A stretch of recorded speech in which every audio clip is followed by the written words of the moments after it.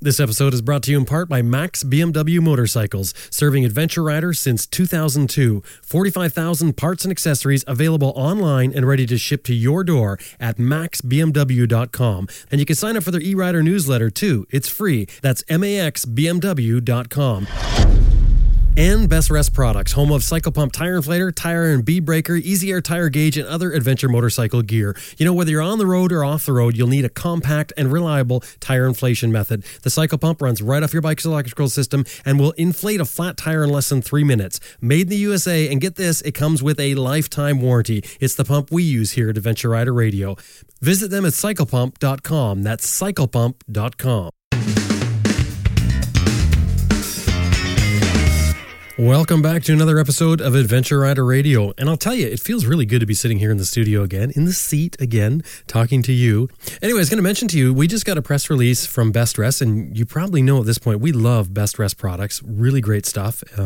They've got a new pump out now called the Expedition Pump, which I think was the same name as what they had on the old pump. But anyway, the new pump now has, at the very least, it's got these two rubber ends that sort of encapsulate the pump and do away with those sharp edges that the old one had. Really cool looking device. So check that out. Anyway, that's my tip for you today. But on today's episode, we've got something that we think is going to maybe give you a little spark. Maybe if you're the type of person that finds that your life is busy, a lot of us, you know, that's life. Life is busy and you can't find a gap in your life, or you can't find a place to fit in a motorcycle adventure. Well, maybe any adventure, but let's say motorcycle adventure. Well, the couple we're going to talk to today, they're originally from the UK. They moved to Australia and lived there for quite some time, 12 years, and then they decided to move back to the UK.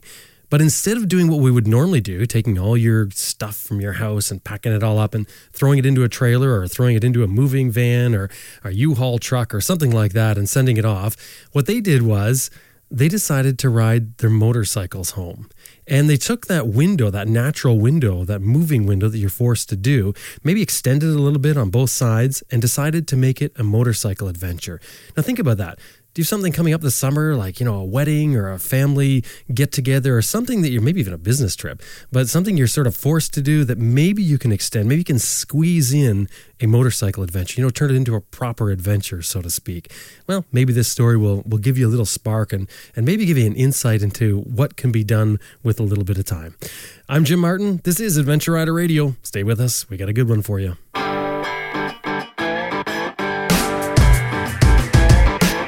Hi, I'm Sam Manicum. Nick Sanders. Terry Borden. Sandy Borden. Jack Borden. Brian Field. Dustin Vince. Jason Spafford. Lisa Murray. David Peterson. Rachel. Ed Mark. Glenn Hickstead. Woody from Woody's Wheel Works. Bernard Smith. Gregory Fraser. Dave Barr. Michelle Lamphere. Tiffany Coates. Herbert Schwartz. Brett Cox. Zoe Cano. Nathan Millwall. Roger Kovach. Joe Rush. Crystal Boyer-Vaju. Lawrence Hacking. Jeremy Creaker. Simon Thomas. Lisa Thomas. Simon Pavey. Grant Johnson. Susan Johnson. Lois Clyde. Robert Wicks. Spencer Conway. Stuart Bull. Ted Simon. Elizabeth Martin. Lisa. Nita. And you're listening to Adventure Rider Radio. Aerostitch.com/ARR. And as usual, you use that ARR to let them know you heard them here on Adventure Rider Radio. And of course, anytime you're dealing with any of the companies that we talk about, let them know you heard them here on the show. It lets them know it's working for them. Now, I want you to go to the website and click on the in the jacket section. Let me see. You go to jackets and pants and then go to accessories. Go to suit accessories. Now, this is an impressive thing, I think. First of all, do you know how important a back pad is for your jacket? If your jacket doesn't have one, I'd be looking for a different jacket. But they have these accessories that go with all of their jackets, and they've got their Aerostitch TF3 standard back pad. That is a nice back pad. That's the one that I'm using right now. It is really quite nice. But one of the neat things here is even as simple as a camera mount system. Do you realize they've got a camera mount system for their jacket? So you can put your GoPro right on your chest, and rather than wearing the big chest harness, which tends to pull your jacket in really tight. This is really cool. So they've got the Aerostitch TF3 hip impact pads.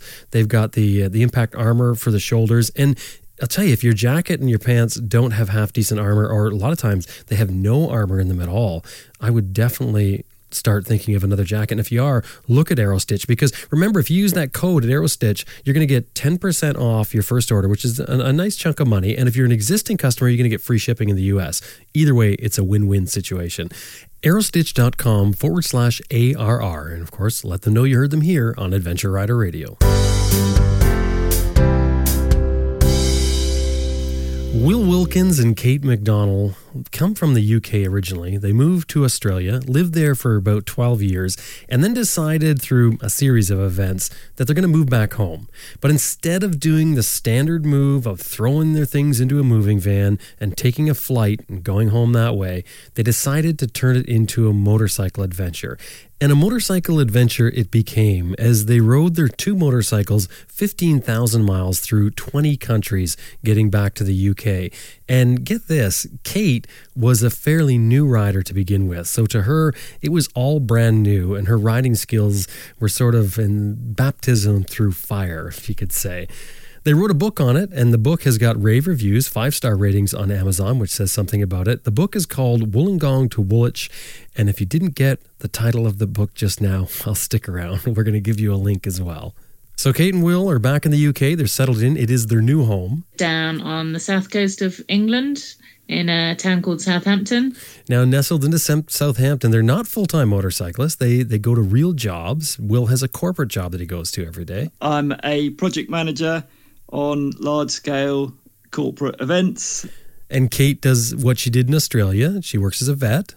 I'm a vet nurse, so I'm currently working down in a little practice down here. I've just started a week ago at a little place. Now, even though this trip was extremely stressful at times, as you're going to hear today, they're actually still married. They've been married for... 20 years. Wow. Together for 20 years. Can't remember. Married for 10. Can't really remember. Okay. Will, don't look at Kate. When is your anniversary? Don't look at Kate. August the 22nd. Oh. Very impressive. And we got married in 2004. Wow. That's really pretty good. Impressive. Is that a tattoo? Exactly. Will and Kate, welcome to Adventure Rider Radio. Thank you. The basic premise of your story is that you did a 5-month motorcycle adventure and you were living in Australia, and basically you were homesick and you headed home, and that's what the motorcycle adventure was all about. But let's back up to just before that. Now, I know you did a real short planning as far as your motorcycle trip. What were you doing in Australia? We'd been living there for 12 years. And so I was doing the same project managing on events, and Kate was vet nursing. And decided it was time to go. Want to definitely stress that there's nothing wrong with Australia at all. We just fancied, we're both English, and we fancied coming back here for a while and doing the Europe thing. And it was quite a short prep time of probably 2 or 3 months while we were packing up, selling the house and selling all our stuff. I mean, I know other people have done it a lot quicker than that. I would certainly advocate you don't need a year or anything to do a big trip. You're in Australia for 12 years. That's a long time. Like, obviously, you got really settled there. And what is it? There must have been something that you see an advertisement on television or something for travel in the UK. What was it that sort of sparked that thing of, I want to go home? I think we came back to the UK quite a few times whilst we were there to visit family and friends. And there'd been a break probably of about, I think, 3 years that we hadn't been back. And we went back that summer, and we came back to the UK that summer just for a short 3-week holiday. And I think we both thought, wow, actually we really like it here, and fancy staying. So that's when we went back to Australia in the August, and by the February we had packed up and left for good. The best way I could try and explain it to people, so I describe living in Australia as having a favourite meal every day. Like say it's spaghetti bolognese, and you got it and it's delicious, and the next day, oh great, spaghetti bolognese, and the next day, great, spaghetti bolognese. And after a bit, Australia offers what it offers, and it does it really, really well. But it's a bit lacking on certain areas, some of the cultural stuff and history stuff, a bit sketchy. And it's crazy. I used to sit there on the internet looking on the cheap bucket shop flights over in Europe, going, oh God, this weekend we could have gone to Rome for £28.50. And you're sitting in Australia thinking, this is nuts. Let's just go back there and then we can go to Rome, which we actually haven't. It's interesting that you say that because I'll bet before you left England and went to Australia, you were probably gung-ho about it. Like you said, it looked like the ultimate destination and you figure you're just going to go and never look back. There's a gentleman I'm sure you know called Graham Field, who his whole book was entitled The Grass is Always Greener. And it's no truer statement. So you decide, okay, well, you want to go home, and the motorcycle thing just seems like an unlikely way to sell your house, pack up your gear, and go home. I mean, let's face it, it's not very normal. Usually people would arrange with a moving company, maybe put it in a container and ship it. And Will, I know you had been riding for quite some time, but Kate, you were fairly new. I was, yeah. I'd wanted to do my test for a year. I wanted to learn to ride a motorbike for years, but one reason or another, I'd never got round to it. And I think probably in the back of my mind, I wanted to do a trip like this on a motorbike. That was really my reason for learning to ride a bike. I wasn't really interested in just using it as a commuting tool or, going off on day trips. And it was actually my younger sister who I think I saw her on Facebook. She was back in the UK and she'd passed her bike test, and I thought, right, that's it. She's done it. I'm going to do it. I'm not going to be outdone. So yeah, I bought a little bike, the XT250, and did my test. And I think it was, I can't actually remember when I did my test, but it was definitely less than a year, probably 6 months before we left, that I got my license. So yeah, not a great deal of experience. So you're basically a brand new rider. You're starting to get the feel of riding your motorcycle, and then you guys decide you're going to move back to the UK. Who comes up with the harebrained idea of loading your stuff on a motorcycle? I've been following. Will, I have to admit, I got to give you credit. You spoke right up there. That was great. Okay.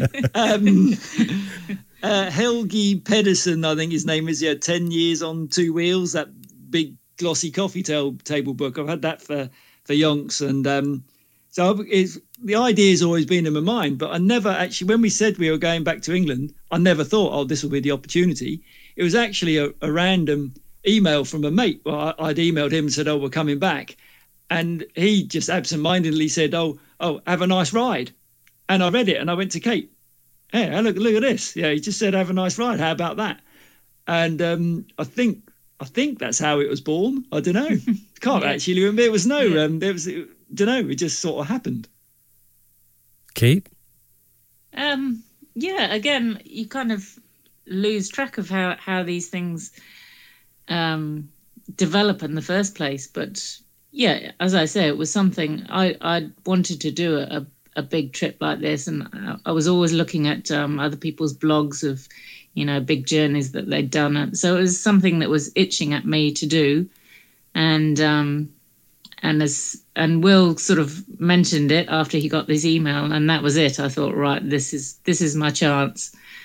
We've got to do this. We've got no reason not to, really. We're leaving, packing up, leaving Australia, heading back to the UK. No schedule or nothing that we had to be back for. So we had plenty of time and no ties. So what better time to do it? It is strange, though. I mean, when you think of moving, most people think of van, pickup truck, that sort of thing. Not so often motorcycles. I mean, it's an odd thing to do. It is. We didn't have the washing machine strapped on the back. Oh, so, well, there you go. It was, I tell you what, it's quite a good cleansing process, moving from one side of the planet to the other, because you can't take all of that stuff that you've accumulated. And when you're down onto a bike and you just got panniers and a roll bag and that's it, you have to get rid of everything and get it all down to a minimum, and maybe we sent a kind of a van load of stuff back via freight, and so half of that's still sitting in the garage. You haven't even looked at it 5 years later. So it's that was the creme de la creme of our stuff. So maybe it just means we don't want it or need it. Yeah, that's always the thing, isn't it? You find that you store stuff, you're paying to store it, and you got to wonder why. What's the point? Like, where does the value of storage exceed the value of the stuff that you're storing? Yeah. Yep. Been there. I want to talk about planning your trip next, but I'm sort of curious, what did you leave behind? Everything. Oh, what in terms I'm not talking material possessions thing? because that doesn't really mean anything. But I mean, what did you leave behind? When you left Australia, what were you sort of giving up, or what were you walking away from, or what do you feel like you may miss? Oh, I mean, we had a fantastic house there and a good life, really. You know, we were living by the beach. I had a nice little job in a vet practice down the road. And we had, friends, although we kind of, all our friends had sort of dispersed, gone to different locations. So we were all living quite a distance apart in the end. So, no. I think the question's the other way around. There's, there's lots of fantastic aspects of living there. So the friends in the house and the money that we were earning and everything was great. But there must have been something that we felt was missing. I think that's what and I can't answer that. But I think that's more what it was. That we were kind of off searching for something else, something that wasn't apparently available in Australia, and I guess we hoped it would be available if we went back to England. I guess that's more like you say, the material things don't matter at all. It was something, but nothing. I can't say there was something that we were chasing. No goals. I used to work with someone years ago who always had a 5-year goal, and it kind of rolled on. She always had to have something that she was heading for in 5 years' time. Thought, no, I haven't really got anything that I'm heading for. So kind of quite unaspirational like that. And I don't know. Maybe. I guess something was missing. Yeah, I guess. Mm-hmm. So you decide that's it, you're going to go, you're leaving all this behind. And by the way, Will, you mentioned the grass is greener on the other side. And when you were saying that, I just couldn't help but picture you jumping the fence, the both of you, and in this green grassy field, and then staring back over the fence and going, it's really, really green over there where we just came from, and heading back. And I believe that the term for that, I may be mistaken, but I believe they call that wanderlust. Yeah, I think that's the romantic term for it, because these, when you're coming up with your name for your blogs and all these books and stuff, it's kind of like this wanderlust, or but you start, well, actually you can translate that into you just kind of sort of constantly searching. Are you a lost soul? I don't know. It depends. I don't want to get heavy on this, but it's if you're always kind of looking for something else and not living in the now and moving on and always thinking of the next opportunity, you could translate that to be that you're not actually enjoying the present. Or is it that things become common to you and you're looking to explore, and yes. that sort of has a more active sound to it.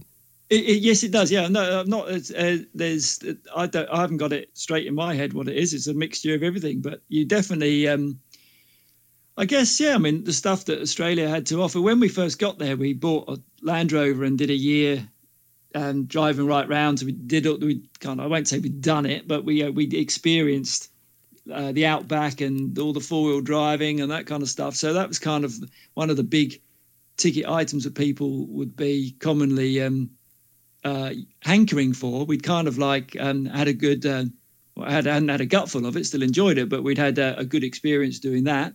So maybe, so going back to the why we left is just looking for other things in life.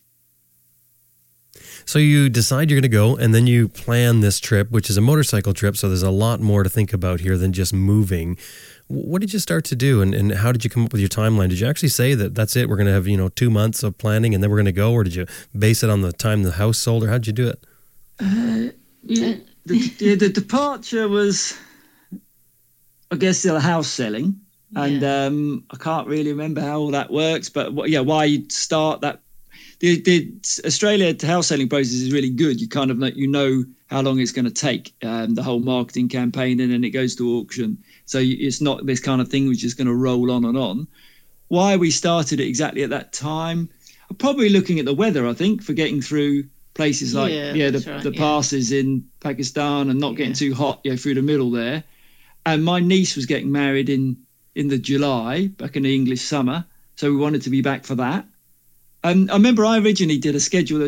One of the first ideas was I was going to ride because Kate still had work, and I was going to just she was going to carry on working. I was going to head off, and I was going to do it in 2 months. And then I sat down with a cup of tea and worked out that just was not possible, and unless you're going like a nutter. And then we decided, the Kate could just finish off, and we'd go together and spend about 6 months was the or maximum 6 to get back for this wedding. But I did a little spreadsheet, guessing how long you'd spend in each country, roughly. Yeah, I mean, like in Australia, out on those big roads, you can, like 400 or 500 kilometres in a day, no problem. Once you're into India, how much ground you're going to cover? Don't really know. Looked at other people's blogs, try to work it out. Cars or motorbikes still travel about the same speed, and got it reasonably right. But I mean, we kept adjusting, so you can keep patting yourself on the back if you want to. But it was we got back on for the wedding, so that was good. How did you choose your route?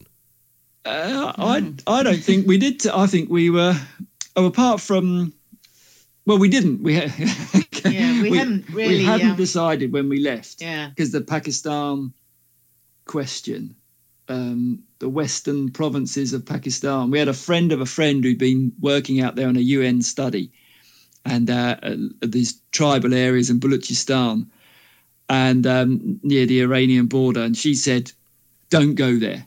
And if you're hell bent on going, when you enter Pakistan, you'll go through Lahore.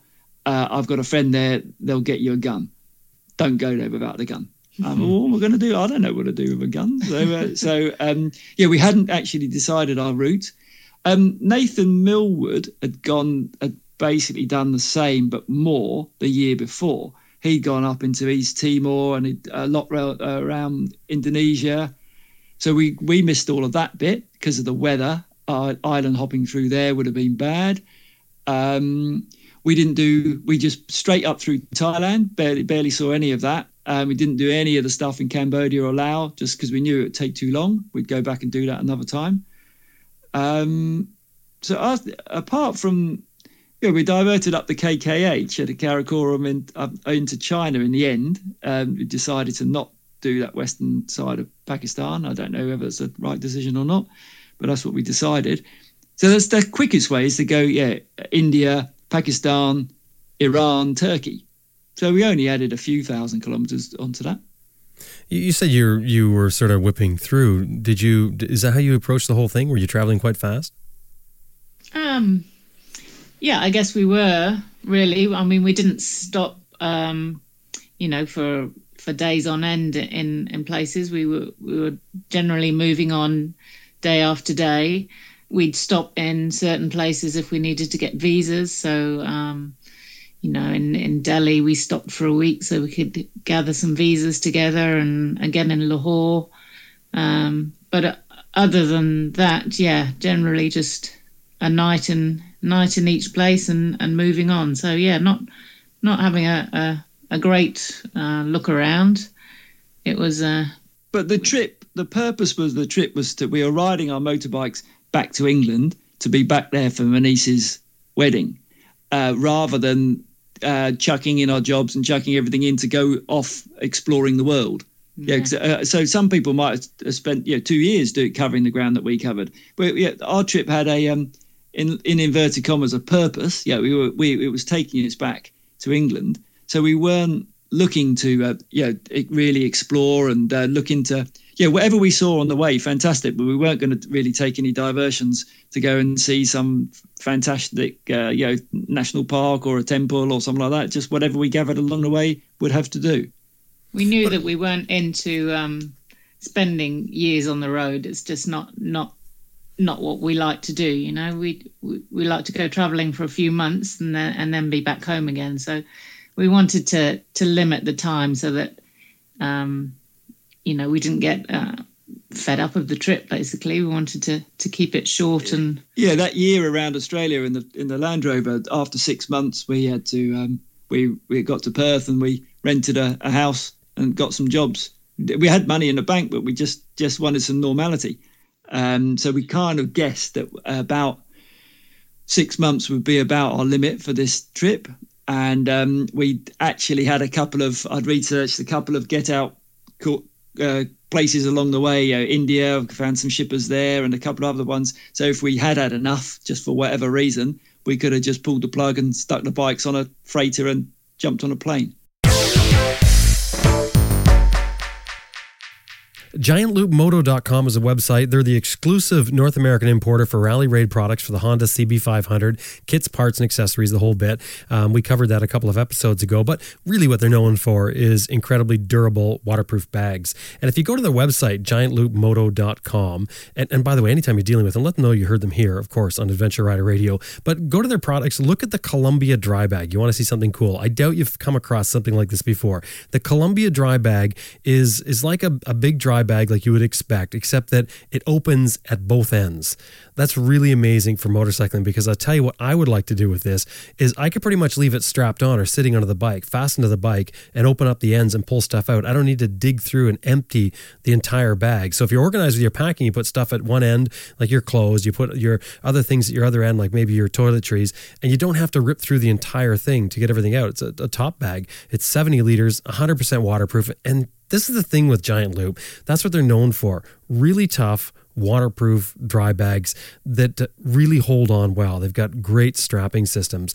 GiantLoopMoto.com, and when you check out, use the promo code ARR, and that means Adventure Rider Radio. Of course, that will get you free shipping within the U.S. Now, the reason you may want to consider shopping at the Good Adventure Company, especially when it comes to your soft luggage, hide-out tires, things like that, is because what they do is they sell products and they put the profits to sustainable charities, like helping Lost for a Reason, for instance, or they're working on this current project. It's a boarding school in Batopilas, Mexico. So it's really neat. You get to buy your product and you get to help somebody at the same time. It doesn't cost you any more money. They're also doing motorcycle adventure tours, and they've just started doing them recently. They've had incredible reviews from the first one they did. They've got one coming up called the Navajo Great Adventure. It's May 16th to 20th. It starts in Cortez, Colorado, and it ends at Overland Expo in Flagstaff, Arizona. I think that's really cool. That is a great way for you to kick off if you're going to the Overland Expo. What a way to do it. Go on one of these adventure first. And by the way, these adventures are doing the same thing. They're raising money to help charities. They've also got one August 6th to 12th, the Colorado Backcountry Expedition. They're also planning a Copper Canyon Adventures for November 2016, January and February of 2017. They sell what they ride with. They're really big into soft luggage. They got Wolfman and Durastan and Giant Loop. They do free shipping on most items as well, and use the promo code ARR, and that may get you an additional discount on certain items. Drop by their website, good-adv.com. That's good-adv.com.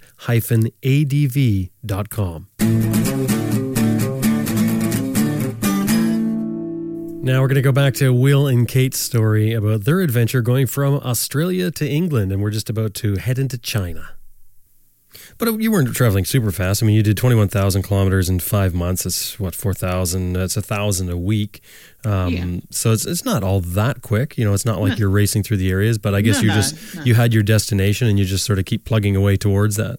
That's right. Yeah. Well, one of the challenges, because by the time we were in Penang in Malaysia, we had to make our mind up about this, which way we were going, because we still didn't know how we were going to get through. We had kind of had some Iranian visas waiting in the wings with an agency, but we hadn't pushed the button on that. And we were still a bit worried about this Pakistan situation.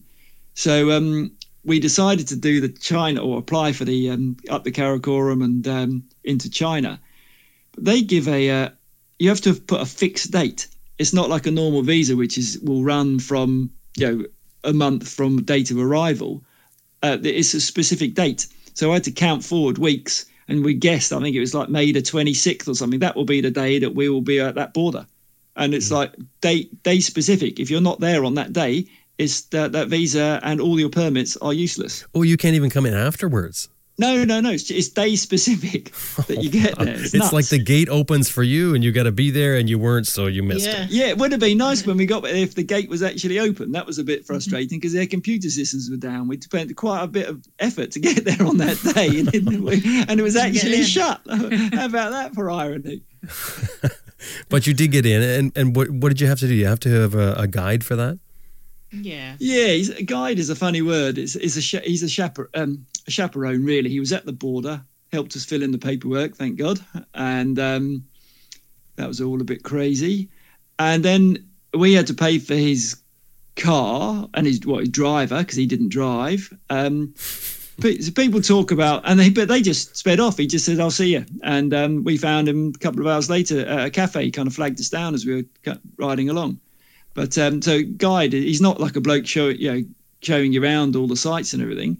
The first night he came with us to a restaurant, and he looked a bit uncomfortable. And I said, "Look, you don't have to be here making small talk with us. Like we're fine on our own." He went, "Okay, I'll see you at 7:00 in reception," and he left. But brilliant. It was much better. It's interesting you say he didn't drive. That's what he told you. No, I don't. Can you imagine a guy that has a job like that doesn't drive? That doesn't really make a lot of sense, does it? Lots of things over there don't make a lot of sense. I don't like having your petrol tank filled up from a kettle. But there you go. That's another story. They and people talk about the China thing, about it being so expensive. It's certainly much more expensive than countries where you don't need the guide and all the permits. But we consider, I think it was something like $2,000 between us for a week. And that included all the car and the guide and the driver and everything, and our hotels. And you think, well, okay, it's still much more expensive than, say, backpacking around Southeast Asia. Of course it is.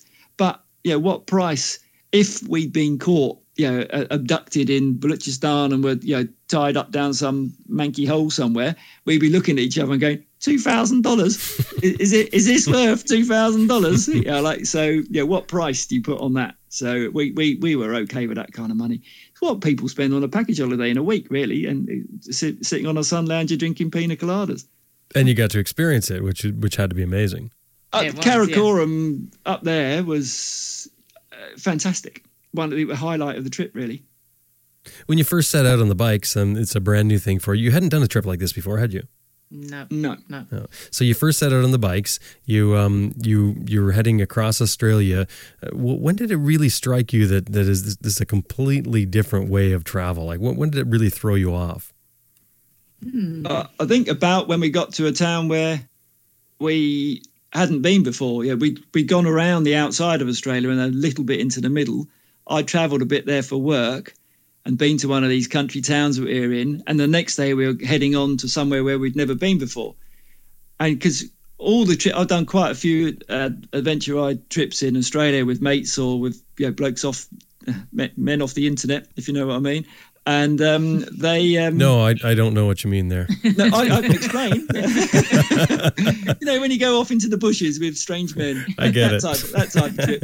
And you've always in your mind, you kind of, it's this circular route and you're going to be back and you kind of like, you've got 3 days, 5 days, 7 days, but you're always kind of recalculating your distance. And this one, after a few days, hang on, actually we're not going back. And that house that we live in, we don't live in it anymore. And it does take a few days for it to sink in. And then you think, and then in a few days' time, we're going to be, shipping the bikes to Singapore, and never done that before. And it really does start to, probably because we organised it, relatively quickly, probably about a 2-month period. It hadn't turned into a big monster. Sometimes they go stale before you've even, like with jobs, my projects and work, when you're a year in the planning, you're sick of the thing before. By the time the event comes, it's like, thank God, actually get it over and done with. I'm bored of thinking about it. But this was all still, we're kind of making it up on the road, so it's good and fresh and exciting. So what was the first real bizarre thing that you ran into? There was the kangaroo in the pub in Australia. Yeah. You don't see that every day.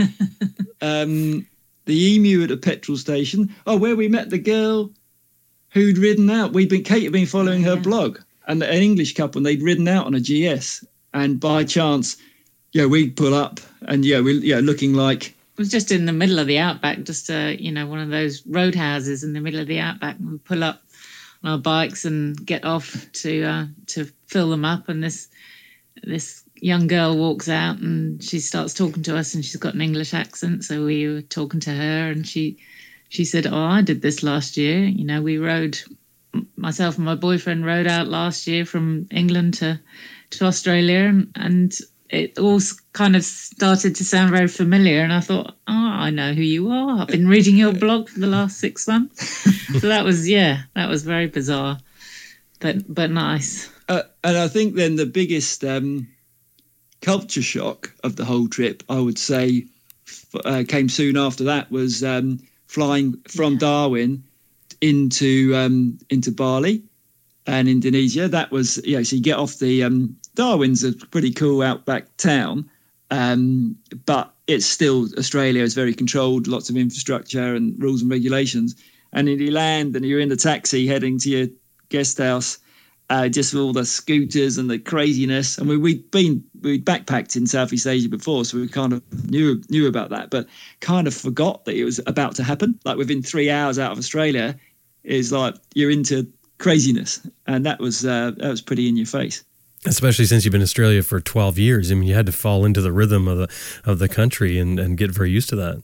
Yeah, we'd done a couple of Southeast Asia trips over those 12 years, but I just hadn't thought that that's where we were going, because you were kind of a little bit buried in our trip, I guess, and the planning and in our self-obsessed, as it were. And then it's like, oh yeah, when you're in this craziness, and then the next day you're in this craziness on your bike, and that was even weirder.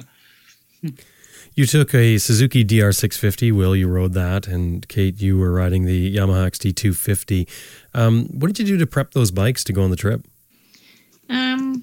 Well, basically with mine, we had racks made for it. Can't really buy much. There's a couple of companies in the States do stuff, but by the time you've bought it and then shipped it, it was mad. So I just got it made in Australia by another man I met off the internet. And I don't think there was really anything much more done to it, was there? Made a little screen. One thing that transforms that XT is you go up one tooth on the front. I can't remember from whatever to go one tooth bigger. Yeah, and to get away from that low first gear. Oh, it's so low. It was like a clown's bike before. And then suddenly it turned into a little dirt bike rather than it felt like a kid's bike before that. It's so slow and so low geared. And even the difference between first and second. I mean, first you can't even get away from the intersection hardly, and then you're shifting to second before you've even got going. Yeah, that's true. That really, for $15 or something, that really transformed that bike. I made a little bash plate for it, and so the racks and a little stuck an Airhawk seat on it, make it slightly more comfortable. Slightly. Yeah. And my DR, I mean, how long have we got, Jim? Because I just about everything I went through when I got that bike. I went ADV Rider DR thread, then I think was 640 pages long. And I went through every single one of them, and wow. I knew everything there was. So to you know did about all the mods that everybody talks about, including a 32-liter Safari tank, which I saw in there, which I thought was kind of ironic because you've got this 32-liter tank on your 650, and the XT250 comes with a 6-ounce tank. Yeah, well, that was handy because it was like the super tanker. We could pull the pipe off and put it onto the other one, which we did several times. Yeah. But I had the bash plate, the exhaust, uprated suspension, the bars, risers, a fairing which I got that was on a job in Dubai actually. I picked that up from it was an XR 650 desert race rally fairing, and I thought that'll fit, and spent a bit of time and MacGyvered it up, as the Aussies say, and put that on the bike. So yeah, we had just about everything on that one. Yeah. They still watch that show, MacGyver? They're very behind over there, Jim. So what was next? What sort of things did you run into? Tell me some stories of the road. Ooh. I mean, one funny one we had in Thailand. We were chucking it down with rain, absolutely hammering it. and we pulled over under a little, God, no, bus shelter or something. And while we were there, I got the Lonely Planet guidebook out. We're trying to remember the name of, some guest houses and trying to kind of understand the map a bit of where we'd be getting into in the next hour or so. And then the rain kind of died down. Right, let's go. And went to start the bike and it wouldn't start. And I'm fairly okay with the bike mechanics. And suddenly you think, shit, we're in the middle of Thailand. We don't know where we are. I've got limited tools. What's going on? And you go into a little panic mode. And I realised then I never used the kill switch on the handlebars. I just turned it off with a key. And I'd been laying kind of leaning forward while I'd been reading a book, and I'd switched it off, the kill switch. That's all it was. So it's a momentary panic, and you find out it's you. And you just keep it real and work your way through it, and there it was. I think when we were in India and due to cross into Pakistan in about a week's time. And we were sitting in a guest house watching the news, and on came the news that Osama bin Laden had just been shot. And we were like, oh, my God, how can we even think about going into Pakistan when this is all, happening? Everything's just going off over there. We thought this is just going to be way too dangerous, and that's it. The whole trip's off. We're going to have to ship back, and, it's all over. So... But anyway, we just kind of moulded over the next few days and continued to watch the news and sort of became a bit more comfortable with it, and decided that we really didn't want to backtrack. We didn't want to go back through India, having just struggled through it. So we just thought, we're just going to keep going and see what happens. And but I couldn't believe that had happened just when we were due to cross in. It was, Well, Kate, you were a new rider and you're heading out onto this massive adventure. I mean, it's one thing to deal with the fact you're riding in different countries and in ridiculous traffic and with all those pressures. Yeah. But being a new rider, when did it sort of click with you? Like, you must have been terrified when you got to Asia. I was, yeah. So was I. Stop it, Will. I'm not talking about you. That first... when we first got back on the bikes in Asia, it was actually in Malaysia, and we were just dumped in the middle of this highway, and we had to do a U-turn and head off, and there were thousands of mopeds just screaming all around us. And I did this U-turn in the road, and I thought, oh my God, I just was wobbling everywhere. I thought, I'm going to drop the bike. This is it. This is going to be the end of the trip.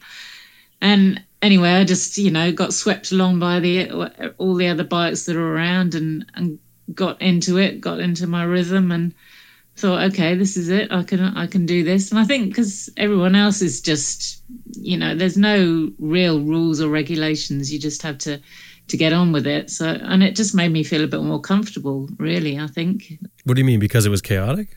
Because it was chaotic, I didn't have to worry about following the rules. Like in Australia, you just constantly, what's my speed? Am I indicating? And you don't have to think about any of that stuff. You just get on and ride and go with the flow.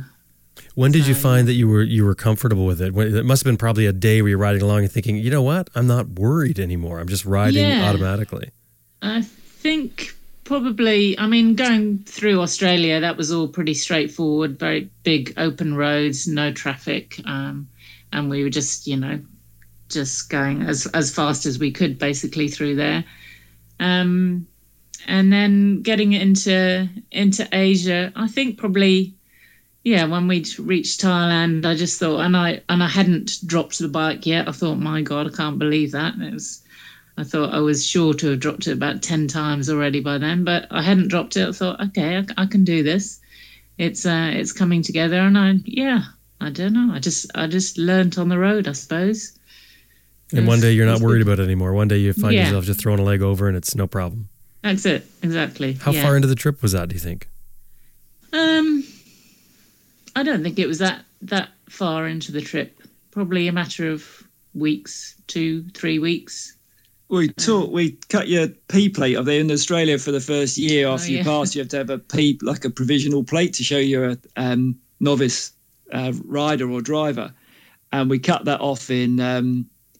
That was about 3 or 4 days in when I got that puncture, wasn't it? There we were kind of standing around with nothing to do, so we ceremoniously got the Leatherman out and cut that off. I think it's all the other bits that fall into place as well, because you've got so many things that you're thinking about. The navigation. You took a map. You bought a map. Dutifully got that, but you don't know if it's any good until you get there, whether it actually shows all the roads or shows them correctly, and is our estimate of money for that country all right? And as those things probably only takes 2 or 3 days, though that all settles down. And then the riding is we avoided as many big cities as possible. So I think probably the riding's it's just like riding country, flowing country roads. It's not actually that much to worry about. The odd chicken running out here or there, or a bullock cart, but then the loose, you get the rougher roads as we got into Pakistan and going up the Karakoram Highway. There definitely rougher roads and gravel and stuff to contend with. And I'd done a little bit of off-road, but not very much at about all. 2 hours. Yeah, exactly. But I think being on that little bike as well, that bike gave me a lot of confidence. It was a great little bike. It's light. I could touch the ground. It just felt good. It felt like it carried me through. It looked after me. What did you do for accommodations? Guest houses most of the way. We camped all through Australia, but into Asia, all through Asia, we just guest house. It's $10 a night. It's just not worth doing anything. Or there's a lot that you can't. There isn't anywhere to camp. Yeah, but you can probably wild camp, but it's not. Or bush camp, whatever you call it, whichever country you come from. But it's just not. You want something. You want a shower. You want something to eat, and everything. So you go to a town, and the guest houses are just there. It's just a no-brainer, really. $10 for both of you? Yeah. Wow. Yeah, it's tough to pass that up. Yeah, exactly. Yes. Why would you? Yeah. Well, it's a bit of a I got that jury's still out on soft luggage, hard luggage. But one of the things to think about is if you're ever going to do a trip like through those the guest house regions, is you're still got to carry enough gear with you for when you're not in a guest house. So you got your cooker, you got your tent, you got your sleeping bag, and you have to unload the bike every night. Well, you have to, but we chose to because the soft bags will probably be gone in the morning if you don't. And you're like after a full day's riding, and then you're lugging all your gear up 7 flights of stairs or something like that up to a little room is. Whereas we met some people later on in Russia, I think it was, and they had BMWs with a big hard luggage. We get to a hotel there, and they just click open one of the boxes, bring out a shoulder bag with everything for the night, and walk in. Leave everything else on the bike. You think, we're struggling in with looking like pack horses because you're having to unstrap everything and unhook everything, right? Yeah, it's definitely something to consider. Because when I'd missed that in the planning because all the stuff in Australia had been you camping, and you're camping right next to the bike, so you can have all your little bolt-on goodies and strapped-on bag here and something else there, and it's fine because it stays on the bike until you get back, and then you're in your garage and you unload it and put it back on the shelf. But every night having to take it all off is a pain. What kind of money did you spend on your trip to cover you from where you started to where you ended? I've just been looking through. It's an interesting one. I can't believe it. It was $34,000. I've only just read this. It sort of reminded me between two of us for 5 months, but 20,000 of that was on food and accommodation. Oh my God! You guys ate a lot. We're very hungry. Very hungry. Yeah. And but I say, when you go into your salesman pitch, you need a roof over your head and something to eat and drink everywhere. If you're presuming you're not in prison, you have to pay for that. And so I can't charge that, in inverted commas. Don't charge that to the trip because you need that wherever you are, whatever you're doing. So then you're only left with the balance. And cut a long story short, it worked out at something like £25 a day each for the visas, the fuel, the sort of running repairs on the bikes and stuff like that. So a lot of the budget will depend on your personal situation. Because we'd sold our house, we sold everything. So there was nothing running. No, the meter wasn't running anywhere else. It was just what we were doing, as that was the only outgoing. Whereas if you go off, say, on a 3-month trip somewhere and you leave your car sitting outside your house, so all the road tax and all the bills, all your other stuff, which is all just dripping away. Add that up, probably to do nothing, to sit at home on your sofa all day might cost you £100 a day, $100 a day, depending on your mortgage, your bills, all your taxes. So sometimes if you get it right and sell everything up, traveling can be pretty damn cheap. Mm-hmm. Yeah, and I mean, I think it's to each his own, isn't it? I mean, some people go on the really cheap where they're surviving on nothing and they'll eat noodles for meals, but it's all to what you're into. I don't think there's any set amount, there's no set thing. We don't, we're a bit old for all that scrimping around, and some of the places that I know Nathan Millwood's book, we use that as a bit of a guide, and like some of the places, because we were actually bizarrely reading that while we were riding across Australia, trying to glean information. I'd scribbled down a few notes, and we got into, I can't remember, it was Delhi or somewhere, and we went to look at the place he'd stayed at. And I think, oh my God, I need to meet this guy one day. He's tough. You stayed there? Like, it's just disgusting. And I have met him, and we've had a good laugh about it. So we don't flash it around, but we don't. We have a decent meal and a clean bed for sure. You left from a place called Wollongong? not bad, Jim. Not bad. Yeah, Wollongong. Yeah, Wollongong. Wollongong, of course. Yeah, you got it. Wollongong. And it's because it's spelt wrong as well, isn't it? It looks like Wollongong. Yes, it does. Yes, it does. Yeah, they do that quite a lot over there, just to make you feel an outsider. Wollongong was about 20 minutes from where we lived in Australia, and Woolwich was we didn't know where exactly we were going to in England when we got back, but I was born there and brought up a few miles from there. So Wollongong to Woolwich was the name of our blog, which didn't seem particularly important at the time. We just wanted something silly and catchy. But then when we went on to then write the book of the same title was I wish I'd chosen something else. It's ridiculous trying to spell it out for people every time. I can't actually tell you how to spell it. Well, we give out the website, of course, on this, and this is wollongongtowoolwich.co.uk. So, yeah. I mean, this is going to be a Google or check the show notes for sure. Yeah, but then particularly it's Will Wilkins written Wollongong to Woolwich. I mean, it just couldn't be more ridiculous. I hadn't thought of that. That's great. I had plenty of time. So what other adventures did you run into on your travels?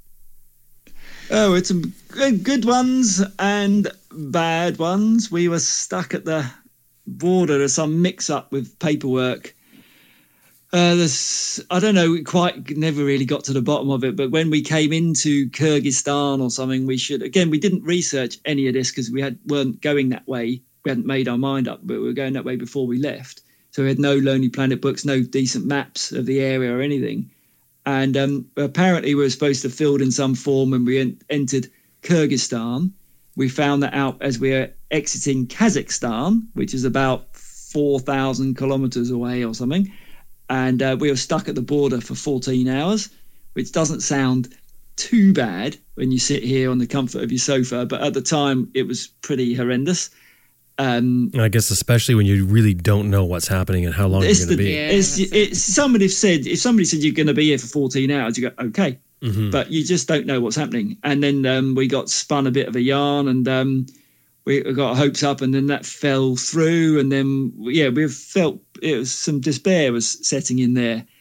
We were stuck in no man's land. We basically had been stamped out of Kazakhstan and Russia wouldn't let us in. So we were just stuck in that bit in the middle. Nobody wanted to help us. And we just thought, oh, my God, this is it. This is our lives. We're going to be here forever. I did actually contemplate running the gate and getting arrested. And basically you knew it would be a painful process, but at some point the embassies would have got involved and it would have fixed it up, because we could actually thought we're just this. I don't know what's going to happen. We didn't have any decent amount of food with us or water, because we weren't. Yeah, we were just another border crossing. We thought we'd be through in a couple of hours, and it was feeling a little bit desperate. But it all sorted itself out in the end, like everything always does. How did it sort itself out, though? Did somebody come and help you? The Russians helped us in the end. Yeah, they got somebody. They managed to get a translator basically on the phone, so that helped things a bit. And they went back to the Kazakhstani border and talked to them to make them understand what was going on and because they needed to get something faxed across from Kyrgyzstan to Kazakhstan, some bit of paper. So in the end, they managed to get it through to the Kazakhstanis that they needed to help us. I think it was for the bikes. I still don't know. It was all in Russian. We knew something was happening after about 10 or 12 hours or something, when the guy came out. He had a copy of our registration documents, and he started asking, which is the engine number, which is the chassis number, because he couldn't read. Oh, he could see the numbers, but he couldn't read our Latin script. So we thought, okay, something's actually happened. These are sensible questions now. Something is happening, rather than just nothing. Or we just sat by the side of the road getting eaten alive by swarms of mosquitoes and beginning to get cold and just feeling pretty miserable. Yeah. So first lesson, I guess, is when we go and do border crossing, make sure we have extra food and water just in case we get stuck in no man's land. Well, yeah. Yeah. I mean, surely you learned that from that, didn't you? Surely. Do you know, the thing is, even if you research border crossings, there'll be what the somebody else's account won't necessarily work for you for what you need to do, because they might be on a different passport and the regulations for that passport will be different for yours, or whether are they on a carnet, aren't they on a carnet, or that kind of stuff. So you just have to approach those border crossings with a bit of a sort of pinch of salt and a smile, and hope that your paperwork is in order. We'd been helped into Kyrgyzstan, I think, by a couple of Russian backpackers, young lads, which was the right result, because we were presented with a form to fill in and we had no idea what to write anywhere, and they helped us. But somebody just didn't put the two and two together, that we needed something for the bikes as well. So that's something slipped through the net. That was all. You said at one point, I think in the book, that at times you thought you'd bitten off more than you can chew. Yeah. When was that? None of them.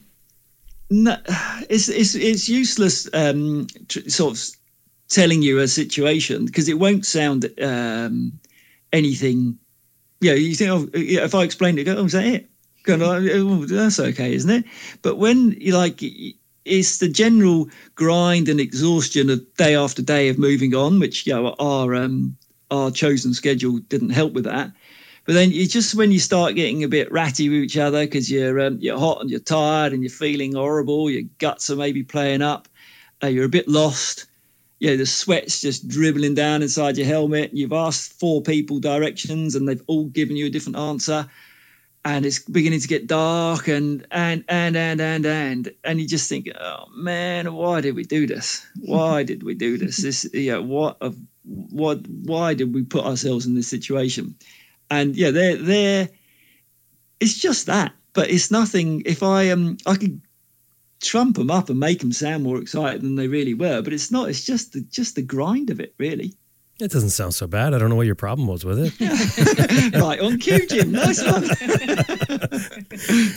But that is the thing. And so how do you get past that? Does it just all of a sudden fade away? I mean, I think that's what happens with a lot of us when we get into that situation. I mean, everybody's done it before. Like you say, sometimes you can't nail it down. It's not one thing. It's a whole bunch of things that start weighing on you. And often a mindset, I guess, that you get into at a certain point. But did you always find the morning or after a period of time you were good to go again?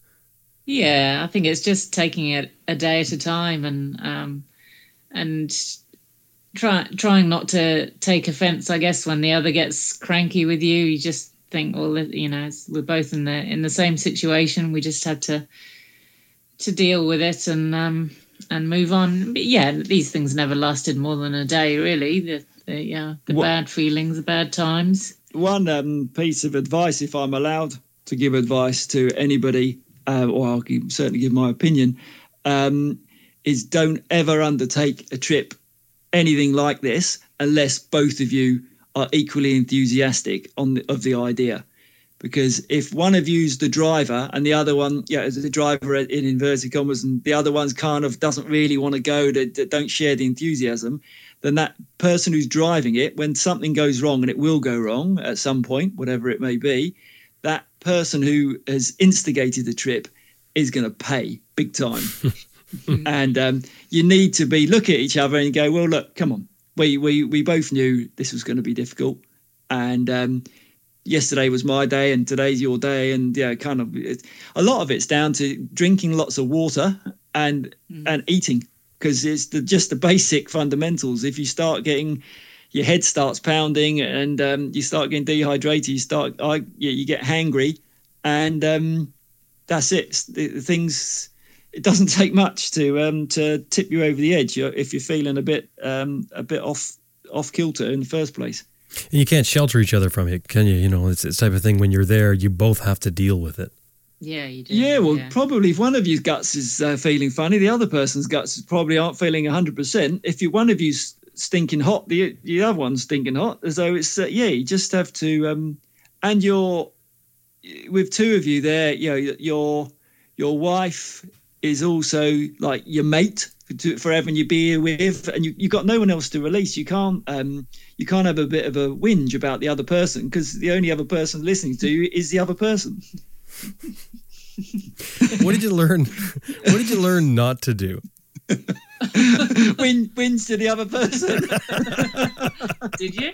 No, You did. I've still not learned that. No, I don't know. Nothing. Didn't learn anything. Is the trip sort of like wine? You know, the farther you get from when it was made, the better it is? No. The trip was great.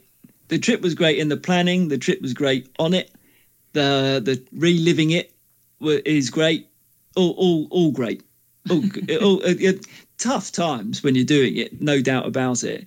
But the whole experience as a whole, fantastic. I wouldn't say I recommend it to anyone. I don't think it is for everyone. But we loved it. I'm looking at Kate. She's nodding. Yeah, we loved it. It definitely tests relationships, that's big for sure. Yeah. If you're ever thinking of doing anything like this with someone who you're not very used to spending all your time with, then I'll again recommend that you spend some decent amount of time, not just sitting in a pub planning it and being excited about your trip and talking about what luggage you're going to use. It's actually go out and spend some time, even as simple as wander into a town where you've never been before and decide where you're going to eat. Just something like that, because people have. It's amazing that you think you're on the same bandwidth with someone else, and then suddenly they're off on a complete tangent. But me and Kate we've done quite a few trips like this now, and since this Wollongong to Woolwich, we've done a few more, and it's amazing how in tune with each other we are, and I think that's really important. And everyone handles stress differently, don't they? I mean, so you're not both going to handle. If you're not prepared to deal with that other person and the way they handle stress, be it whether they're the type that's very calm or the type that gets very excited, that just adds to the whole thing. Yeah. There's we could do we can get the psychiatrist's couch out on this one, spend hours on it. It's it's a complicated little subject. So how did you guys handle stress? Personality wise, I mean, which one was freaking out and which one was calm? Well, I don't know, he freaks out, but he gets very gets very uptight about things. which in turn makes me uptight. I get uptight with him getting uptight about stuff. But I see it, I feel it, and I vent it. But Kate bottles it up. Yeah. And then, so I think she's fine. But then it actually turns out that she's not. Changing the subject slightly, we had intercom, bike-to-bike Bluetooth intercoms. And I tell you what, get them if you're ever going to do a trip. Because they just that simple thing of I've done a couple of trips since with mates, just easy ones, just a few days around Europe, 5 days down to the Alps type thing, and that is just frustrating in its own. You can't talk to each other, and at least some people think it was a benefit that you couldn't talk to each other, but when you're navigating through cities and trying to decide where you're going or where you're stopping, just to be able to talk to each other. Even if you don't want to talk to each other, sometimes you have to. There's things you got to sort out, like directions and things like that. And even if you're in a bad mood with each other, you still have to. A bit like being at work with somebody, you might think someone's, you might not think that greatly of them, but you still need to function. And that we went through some of that while we were travelling. And intercoms are fantastic for that. Well, there's 3 great tips to both be into the trip equally, know the person very well you're going with, and then the intercoms. Do you have any others? At the back of the book, I worded it. I don't want to tell people how to do stuff because everyone's trip's different. Everyone's got their own opinion. It's a help section? Yeah, it's an A to Z of tips and tricks of what I said, not how to do it, how we did it. You can, and you don't have to, you can take as much of that as you want to. Because what I've been frustrated with other people's books and blogs is you're halfway through, they're riding up some mountain, talking about the view, and then they start talking about which chain. They're so glad they put the 525 DID chain on rather than the Renthal such and such. It's like, well, hang on, are we on the view? And then they turn into an amateur tourist guide and history of the country and stuff. So I've kept our book very straight, kind of just diary form, really. And then all the bike prep and all the technical stuff is in the back. We talk about what tyres were used and why, talk about what luggage and what stove we carried, that kind of stuff. It's all keep away from the story. So you can enjoy the story or read the tips.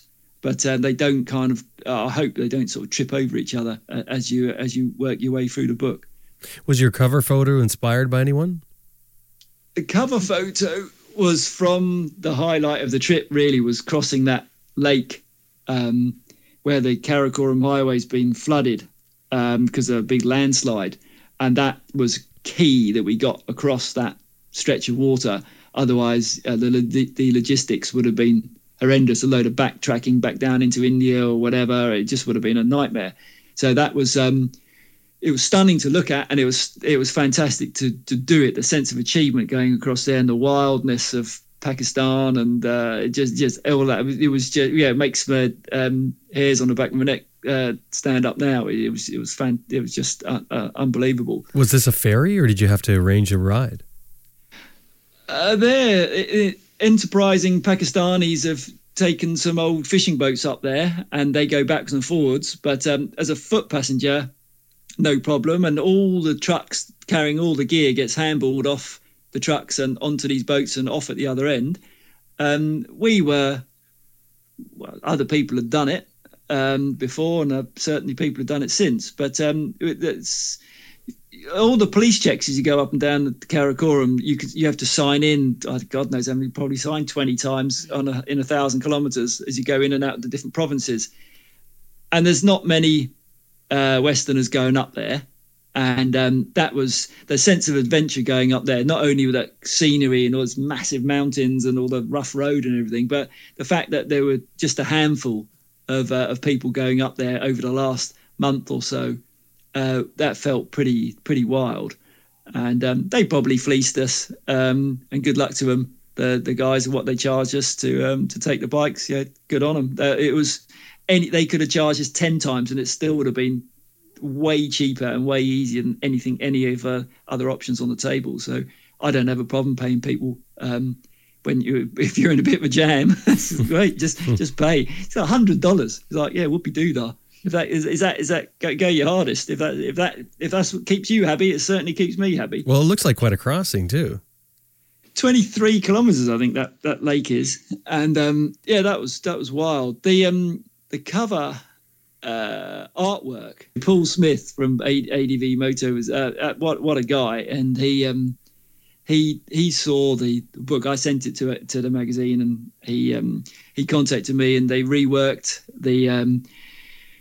the cover photography and redid the artwork and went through the book and tweaked it around and Americanized it quite a lot. And then I un-Americanized it and had to do a glossary of terms for things like what cronky means, because apparently Americans don't know what cronky means. So was this before it was published? You sent it to ADV Moto?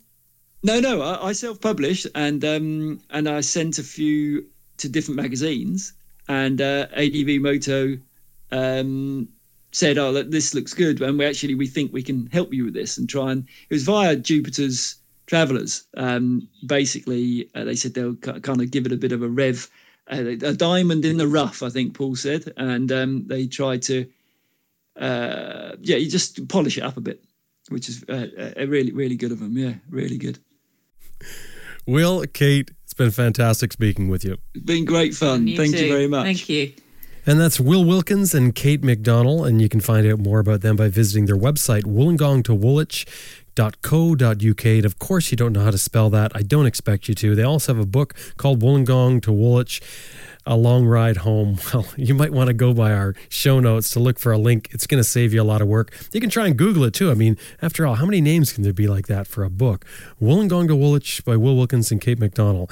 Anyway, drop by our show notes at our website, www.adventureriderradio.com, and you can find a link to that and also some photographs from their adventure, including the one about the kangaroo in the pub. That's true. I mean, he just sort of threw that out there, but there's a photograph proving it. There's a kangaroo in the pub in Australia. Who knew?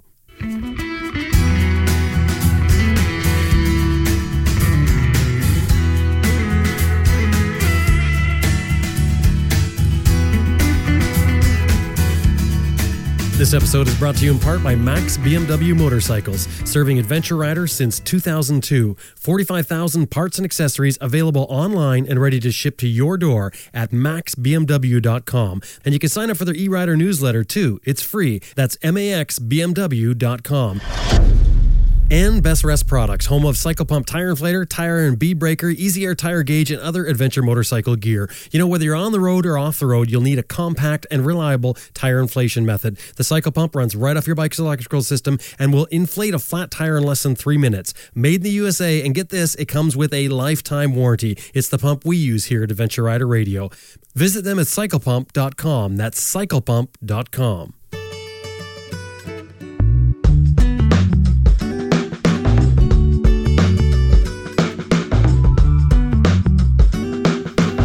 Well, that about wraps up another episode of Adventure Rider Radio, and we sure hope you enjoyed listening to it as much as we did making it. Special thanks to our co-producer, Elizabeth Martin, as well as you, the listener. And hey, if you like what we're doing, you want to keep it free, drop by our website and consider clicking on the donate button. Send us a donation, anything you want, but anything $10 and above is going to get you a gift sent back to you. We're going to do that as a way of showing our appreciation. Now, I'm going to remind you again to check out the other show that we do, ARR Raw. You're going to love it. I really think so, because the feedback we've been getting has been really, really good. We have roundtable discussions where we talk about certain topics as we go through. It's a lot of fun. It's interesting, totally unscripted. You never know what's going to happen. We have Grant Johnson from Horizons Unlimited as a regular co-host, as well as Sam Manicom, Graham Field, Shirley Hardy-Ricks, and Brian Ricks, and myself. It's a lot of fun. We do it once a month, and you need to subscribe separately. So drop by our website and click on the Raw button, or you can go to iTunes or wherever else you get your podcasts from and just look up ARR Raw. Thanks for listening. See you next week.